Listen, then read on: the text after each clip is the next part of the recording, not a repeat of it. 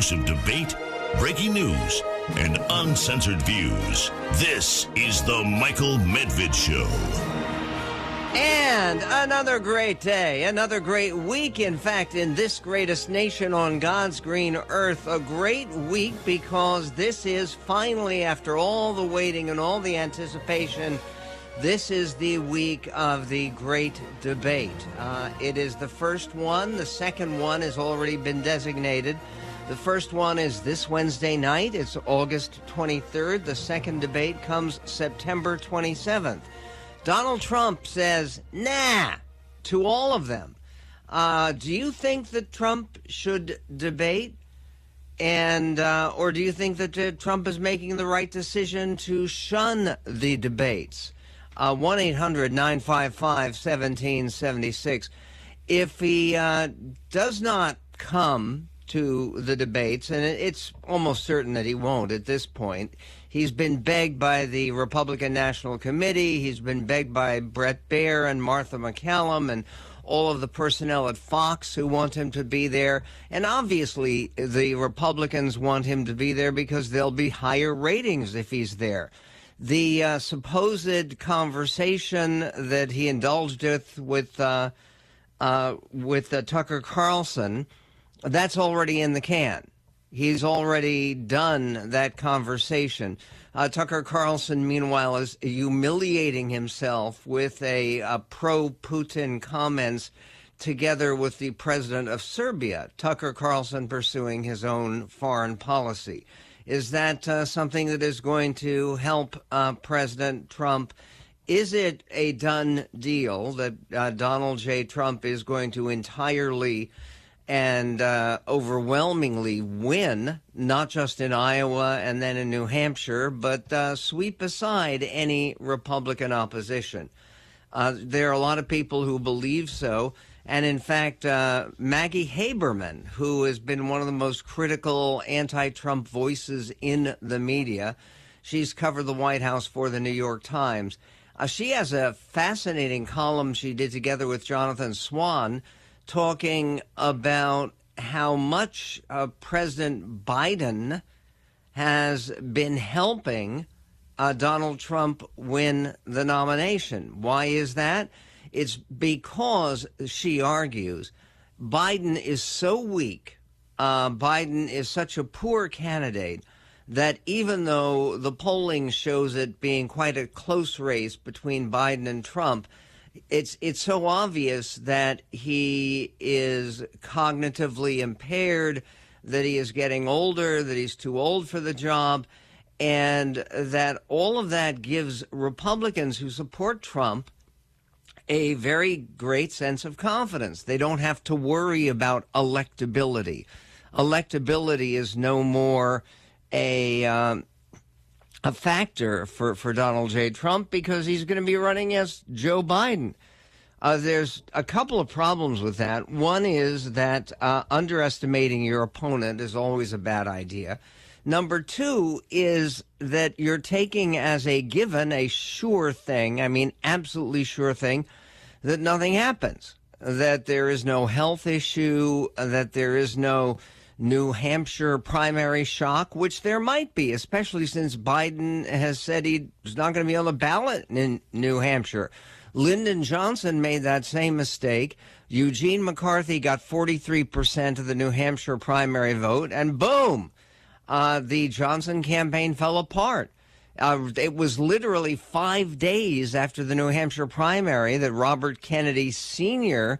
jumped into the race. In any event, the idea that the Republicans are going to be dealing with an easy candidate, by the way, I think the Democrats make the same mistake. They all seem to be pushing for Republicans to nominate Donald Trump. Why? Because they assume he will be easy to beat. I think that given how close American elections have been recently, how it all does seem to come down to the same 10 states, and there are only 10 of the 50 states where there's been any variation at all. Otherwise, there's states like the one that I live in, Washington State, that is just a Democratic state. Forget it. That's the way it goes. It goes all the way back. The last a Republican to win in the state of Washington was George H.W. Bush. Actually, you know what? I think he lost. He lost the state of Washington. The last Republican to win the state of Washington was Ronald Reagan in 1984. It's a long time ago. That's before some of the people who are listening to us were even born. 1-800-955-1776 is our phone number. The question about the debates is also how are they going to handle all of the questions about President Trump, and how are they going to do what the Republicans want to do, which is to focus on issues, to focus on Biden's failures with the economy, Biden's challenges with foreign policy, his challenges with dealing with, for instance, the future of Social Security and Medicare and entitlements and budgetary issues and the increasing likelihood we're going to have another government shutdown.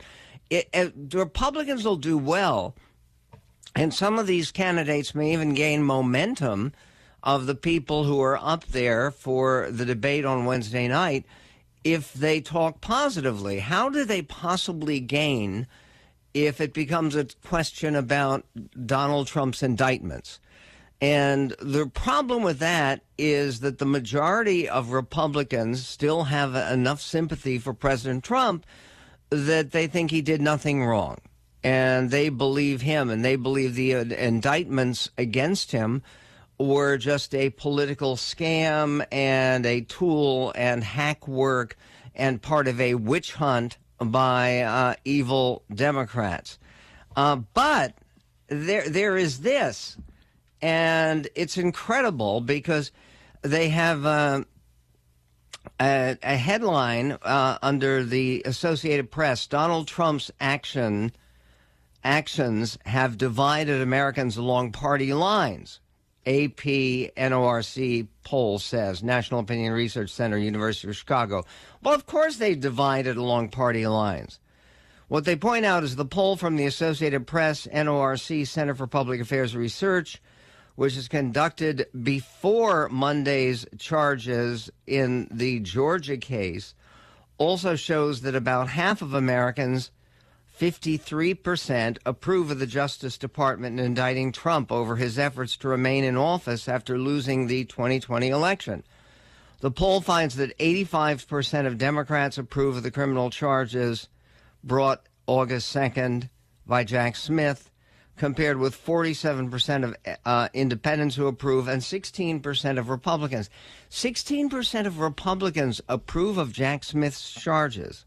Now, that's worth noting. If Trump loses 16% of Republicans, then he has a tough time winning. And there's also this. Overall, 35% of Americans have a favorable view of Trump, 62% unfavorable. So it's almost 2-to-1 unfavorable over favorable in terms of the views of Trump. That's among all Americans, not just Republicans. Among Republicans, 7 in 10 view the former president favorably, and about 6 in 10 say they want him to make another run for the White House. But if it's only 7 in 10 who view him favorably, and if you assume that of that 30% who don't view him favorably, most would vote against him, then it shows you some of the difficulty that he has. Andrew McCarthy has made a comment about Trump's prospects, which it seems to me is very important in framing the debate. It's not about his legal prospects, where who knows when and what's going to be going on with the trials. It's about his political prospects. What does Andy McCarthy say? We'll get to him. We'll also get to something that John Stossel says, which is college has become a complete ripoff. Is he right? We'll be talking to John Stossel coming up.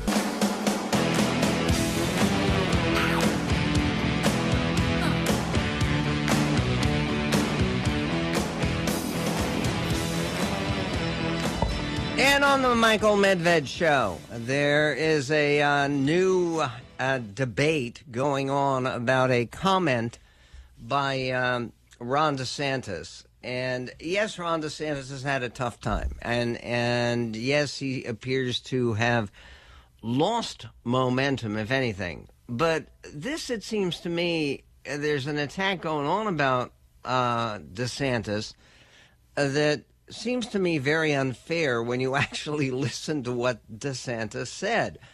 People are comparing it to Hillary's remark that characterized, and she didn't characterize all of Trump supporters as a basket of deplorables. She said that he is supported by a basket of deplorables, and then she added, and many other people. But what anybody remembered was that she called Trump voters a basket of deplorables and basically reinforced what has been one of the strongest appeals of Donald Trump's candidacy. It was in 2016 and in 2020, and it is today, which is the idea that people in the elites, people like Ron DeSantis, who went to Yale and Harvard, and people like Hillary Clinton, who went to Wellesley and Yale Law School, the people like that and the elites looked down on ordinary Trump voters, good, hardworking, patriotic, decent, religious Americans. Remember Barack Obama's comment, infamous comment. He says they cling to their guns and their God. And the idea that Barack Obama looked down on ordinary Americans also cut against him, but not enough to prevent him from being elected president twice. In any event, here is the comment that Ron DeSantis made to a hometown newspaper. It's the Florida Standard. And listen to what he actually said, and then the way that the Team Trump responded. This is Governor DeSantis, clip 3. We have a strand in our party that views supporting Trump as whether you are a rhino or not. And so you could be the most conservative person since sliced bread. Unless you're kissing his rear end, they will somehow call you a rhino. So it's been totally detached from principle and what you actually believe and results. And it's more about, just what faction you happen to do. So there'll be people who are huge Trump supporters, like in Congress, who have like incredibly liberal left-wing records that's really just atrocious. And yet they're viewed as by some of these folks as like really, really good. Then you have other people, like a Congressman Chip Roy, who's endorsed me, Congressman Thomas Massey. These guys have records of principle, fighting the swamp, that are second to none, and yet they will be attacked by some of these people and called rhinos. So it's just been totally detached from any type of substance, and ultimately a movement can't be about the personality of one individual. The movement has got to be about what are you trying to achieve on behalf of the American people, and that's got to be based in principle. Because if you're not rooted in principle, if all we are is listless vessels that's just supposed to follow, whatever happens to come down the pike on Truth Social every morning, that's not going to be a durable movement. Okay. Do I think that listless vessel is a good term to use? No. I mean, a vessel isn't particularly listless. I mean, a vessel usually is not alive. I mean, it's a stationary mechanism. And a listless vessel is weird. However, he is not saying that all people who are supporting Trump are only listless vessels, but Trump's campaign pushed back against DeSantis' remark, this from The Hill, comparing it to a comment made by Clinton in 2016, in which she divided Trump supporters into two categories, one of which she said was a basket of deplorables. DeSantis is now running the same failed playbook as Hillary Clinton, Trump campaign spokesperson Stephen Chung said in a statement shared with The Hill. He called all Trump supporters listless vessels. No, he didn't. Just like Hillary, just like crooked, pardon is what he said, did in 2016 when she called us deplorables. How did that work out? He should stop listening to his establishment handlers and start listening to the American people telling him to go back home. Jason Miller, a longtime advisor to Trump, echoed this sentiment, writing in a post on X, the platform formerly known as Twitter. Looks like Ron DeSanctimonious just had his basket of deplorables moment. Not good. Ha ha ha ha. To Hillary Clinton, Trump supporters are deplorables. To Ron DeSantis, they are listless vessels. The truth is, Trump supporters are patriots, said Carolyn Levitt, spokeswoman for the Trump-aligned PAC, Make America Great Again. She wrote in a statement. While speaking to the Florida Standard, and they quote DeSantis again on this, DeSantis pointed to the difference between his and Trump supporters and said, so there will be people who are huge Trump supporters, like in Congress, who have incredibly left-wing records that are really atrocious, without specifying who he meant. And then he went on and then he said, then you have other people, you know, like a Congressman Chip Roy, who has endorsed me, Congressman Thomas Massey. These guys have records of principle fighting the swamp that are second to none, and yet they will be attacked by some of these people and called rhinos. And ultimately, a movement can't be about the personality of one individual. Okay, is that really such an unfair statement? And then there is this. There is the a new poll that says that 73% of people who are planning to vote for Trump think he should come to the debate, that he should be there. And then there is this other poll that's extraordinary about who do you trust. Remember, they used to have that TV show, Who Do You Trust? Or To Tell the Truth was actually a TV show. Headline, and this from Axios, and this according to a brand new CBS News YouGov poll that shows Trump way, way, way, way ahead, winning the Republican primary. But it also shows that among those who plan to vote for Trump, 71% feel that what he tells them is true, which means they trust Trump more than they do friends or family. Only 63% trust friends and family. 56% trust conservative media figures, but 71% trust Trump. And 42% trust religious leaders, and 71% trust Trump. The percentage of those who consider Trump a source of truth drops to 53% among all likely GOP primary voters, in a sign that some remain skeptical of his claims. There is one claim by John Stossel, a well-known libertarian commentator, who is reporting on a new book and says it's important that people be warned about the college scam. John Stossel coming right up.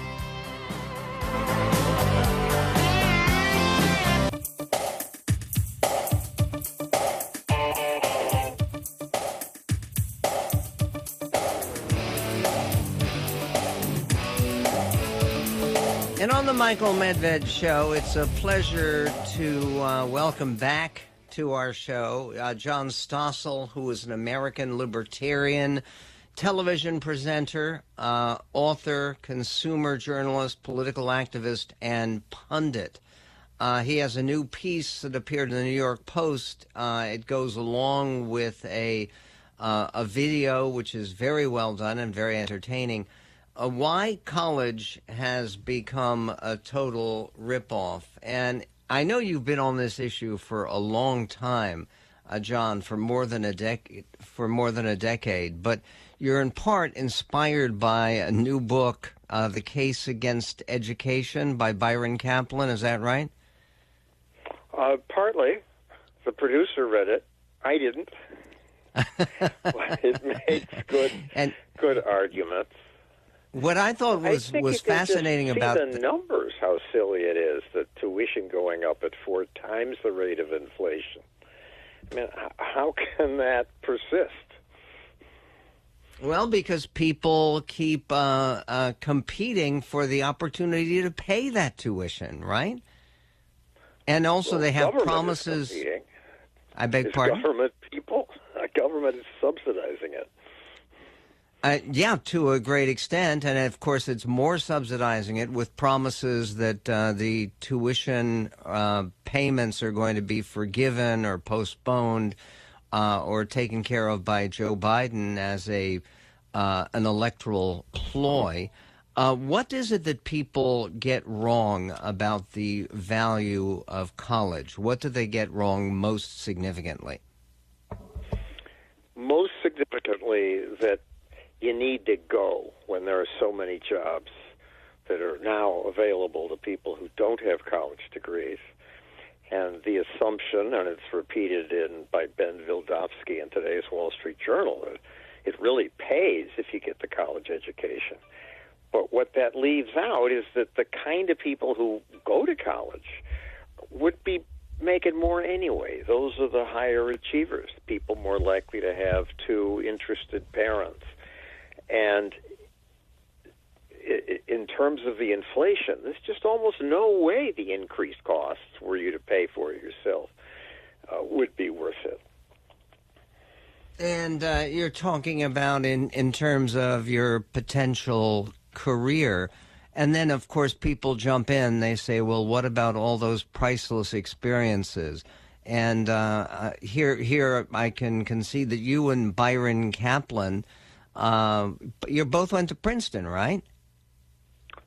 I did. I didn't know that he did. Yes, indeed. And but again, do you think that people who answer the objections to college by saying, well, it's such a humanizing, such a deepening experience, you can't really feel an appreciation for our broader culture without a college education? Is there anything to that argument? Well, yes, certainly if you happen to have good friends in college, but you could have it elsewhere. You could have it in the military. You could have it at work. You could have it in your sports club. Experiences with other humans is very important. But the people teaching in colleges are academics. Many of them are just teaching obscure stuff, which is of interest to very few of the students. And look, if you like that and you want to be a college professor someday, then college is for you. But that's maybe 10% of the student body. And in terms of what colleges and universities are spending money on right now, I know that you talk a little bit about trying to attract people with recreational facilities and with various perks that have very little to do with any substantive education, such as fancy gyms, and in the case cited by the Wall Street Journal, an auditorium where the kids can play video games. And since the government's paying most of it, why not? We want to attract the students, and the students want to play video games. But the taxpayer shouldn't pay for it, and in the rare cases where the student does, their parents probably wouldn't want them to pay for it. Well, there's Bill Maher, your colleague, who, by the way, is a graduate of Dartmouth College, let it be noted. He said college is blanking bull blank, most of it. We need far less colleges, and most people need far less college to do the job they're doing. It's a scam college. It's a huge scam. They sell you this ticket because without this ticket, this diploma that says you went to college, some 4-year daycare center, you can't get the kind of jobs that pay well. And what you're arguing is that you can, and that there are people who succeed admirably without that college credential. Plus, increasingly, and I cite specifics in the article, companies are saying, okay, we take it back. We're going to take college degree required out of the application form. And about 10 states have done that too. People are wising up. And what's the answer for the country in terms of national policy? We're in the midst of an election. Should our federal government pay less to subsidize collegiate education? Why does it pay anything at all? If you borrowed the money from a bank, the bank would say, okay, yeah, we think you're a good investment. What are you going to study? How are you going to pay it back? They would guide the students. The federal government just vomits it up, and the kids major in dance and ethnic studies and gender studies. Unlikely. Say again? Gender studies. Gender studies that are just unlikely to lead to paying jobs. And, of course, from our point of view, they get brainwashed by the lefties who have taken over the professorships at most colleges, unless you're in engineering or math. And as you point out, it's a pretty, if you have a tenured college position, it's a pretty sweet ride. Once you're tenured, you really don't have to work very hard, and you can't be fired. Maybe you teach a couple of classes. It's a scam, a taxpayer-funded scam. Do you? I don't know. You'll pardon me for asking. Your kids go to college? They did. My daughter got brainwashed by leftists at Wesleyan, and my son played soccer at Haverford, and I don't know that he ever learned much. He played video games and soccer and did okay, but it was just an expensive way to get a credential. And in my world, most of those kids have degrees, or at least went to college. I mean, today, half the people who get loans don't even graduate in 6 years. No, and a lot of them never. And yet we're still subsidizing those loans, and President Biden still wanted to forgive them. You can read the piece by John Stossel about the college scam. It's extremely provocative and, as always, very well and written with a rich background to it. It's at michaelmedved.com. John, I appreciate your taking the time for us, and continued good luck. We will be right back with more on the upcoming debates on The Medved Show. 1-800-955-1776. The Michael Medved Show.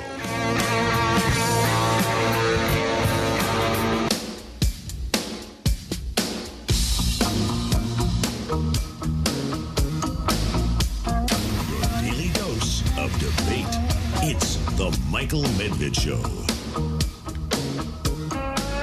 And speaking of your daily dose of debate, we have our weekly dose of debate with the debate among Republican presidential contenders. And apparently there are a couple who have been just on the edge of qualification, and it's not clear yet whether Francis Suarez, who is the mayor of Miami, is going to have qualified enough by receiving a certain number of donations from 20 different states. It's part of the qualification process. The Governor Burgum of North Dakota is going to be there. He has qualified. Larry Elder doesn't look like he has, which is too bad because, of course, Larry would be very formidable in a debate like this one. But what's fascinating to me is thinking about the previous debates that people must be remembering very vividly. If you watched the debate between Donald Trump and Joe Biden last time, the first debate, the second debate didn't happen because Trump didn't participate. Partially he was sick. He had COVID, but also he didn't want to go. He didn't agree to doing it by Zoom And he didn't want to get other people infected with COVID, as had happened with Chris Christie, because Chris Christie was helping Trump prepare for the debates.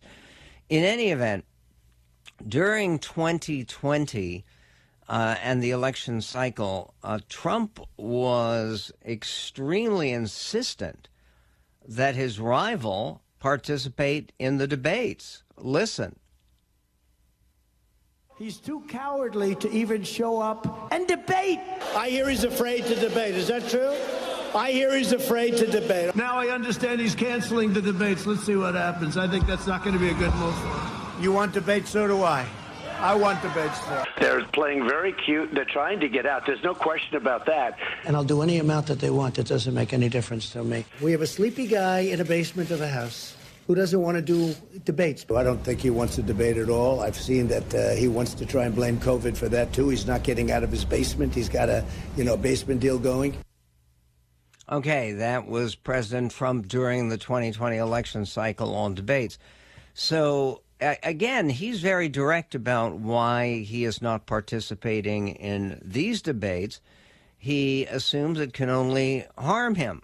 Chris Christie has another idea about why Trump has now said, he said not only is he not going to go to the debate on Wednesday night, he's going to skip them all. He is not going to participate in any debates against his fellow Republicans. Does that mean that he would also avoid a debate with Joe Biden? No, of course not. I mean, I think that given the attacks on Joe Biden because of his age and a feeble status, which is not being illustrated today and tomorrow because he's flying to Maui finally, but leaving at like 5 in the morning, getting back at 3 the next morning. It's a grueling kind of schedule. But Chris Christie believes that the reason that Trump is skipping the debates this time is not just because he is so far ahead and he has everything to lose and nothing really to gain. He thinks it's deeper and more personal. This is Governor Christie, clip 5. There's no other conclusion to come to that he's both afraid of me and he's afraid of defending his record. And if I had his record, I'd be nervous about showing up too. And let's face it, guys, by Wednesday, he's going to be out on bail in 4 different jurisdictions. That really, when are we going to stop thinking that's normal? When are we going to allow our country to understand again that nominating someone who's out on bail in 4 jurisdictions is not a winning formula? Okay. And again, the idea that he is not going to be there, but he will still be talked about. There are some reports, apparently they haven't made up their minds finally, that Fox News would take some clips of Trump and use them to get the other candidates who are live on stage to respond to. But that, it seems to me, is unfair. It's unfair to the people who do show up. And wouldn't having Trump actually continue to dominate the debates even while he is not there? Wouldn't that be giving Trump exactly what he wants? It's a problematic matter, and it's also deeply problematic, and it's something that I think that the Republican National Committee, I know, has been very worried about, which is the idea that the entire first debates will all be about the 4 different indictments that Trump has received and that he has to deal with, and the problem that he has, many problems about dealing with trials at the same time that he's going through the real trial of running for president. Now, all of that would be changed in emphasis if they do play clips of Trump to sort of throw in some of the appeal that they're afraid that they're going to be losing in terms of people who tune in on Twitter, on X, pardon me, to Trump's conversation with Tucker Carlson rather than the debate. But there is one proposition from a former Attorney General of the United States, which is about Trump's legal problems. Alberto Gonzales, remember him? He was a Supreme Court judge in Texas. He was an Attorney General for President George W. Bush. He said this about the possibility of a Trump conviction. Clip 4. You're right. We're getting way ahead of ourselves. I haven't really thought about it. I think he should, if in fact he's convicted of the crimes charged by Jack Smith in the Department of Justice, yeah, I think he should serve time, quite frankly. Look, there are people that on January 6th went to the Capitol, maybe not at the clear direction of President Trump, but certainly he did nothing to stop what happened that day. They're serving time. And so if, in fact, the crimes, if, in fact, Jack Smith is successful in prosecuting Donald Trump for the crimes that he's charged, I think it would be fair that he go to prison, but we're a long way from there. Well, we are a long way from there. And the most likely outcome, when you actually read some of the detailed analysis of how each of these indictments are working against President Trump, when you take a look at that, it's very likely that he will only come to trial after the presidential elections. And what would that mean if he is in fact elected? Now, it's true, he could pardon himself for the 2 indictments that have been brought by Jack Smith, but he has no pardon power for the indictments in Georgia, the ones that were brought by Fani Willis. He has no pardon power for the indictments that were brought to him in New York City by Alvin Bragg. So it's a heck of a way to begin the presidency. Meanwhile, the big picture, the most recent polling for President Trump, the Axios is reporting that voters are more likely to believe the former president is telling them the truth than their friends, family, or religious leaders. That, according to CBS News YouGov poll. But the big picture shows that Trump continues to dominate the race for the 2024 nomination, with 62% of likely GOP primary voters supporting him, while only 16% say they would vote for Florida Governor Ron DeSantis. By the way, one of the possibilities from these debates Wednesday night would be to replace the idea that DeSantis is the only viable candidate who could actually challenge Trump. Not that he is that viable right now. We will get to that and more in this greatest nation on God's green earth.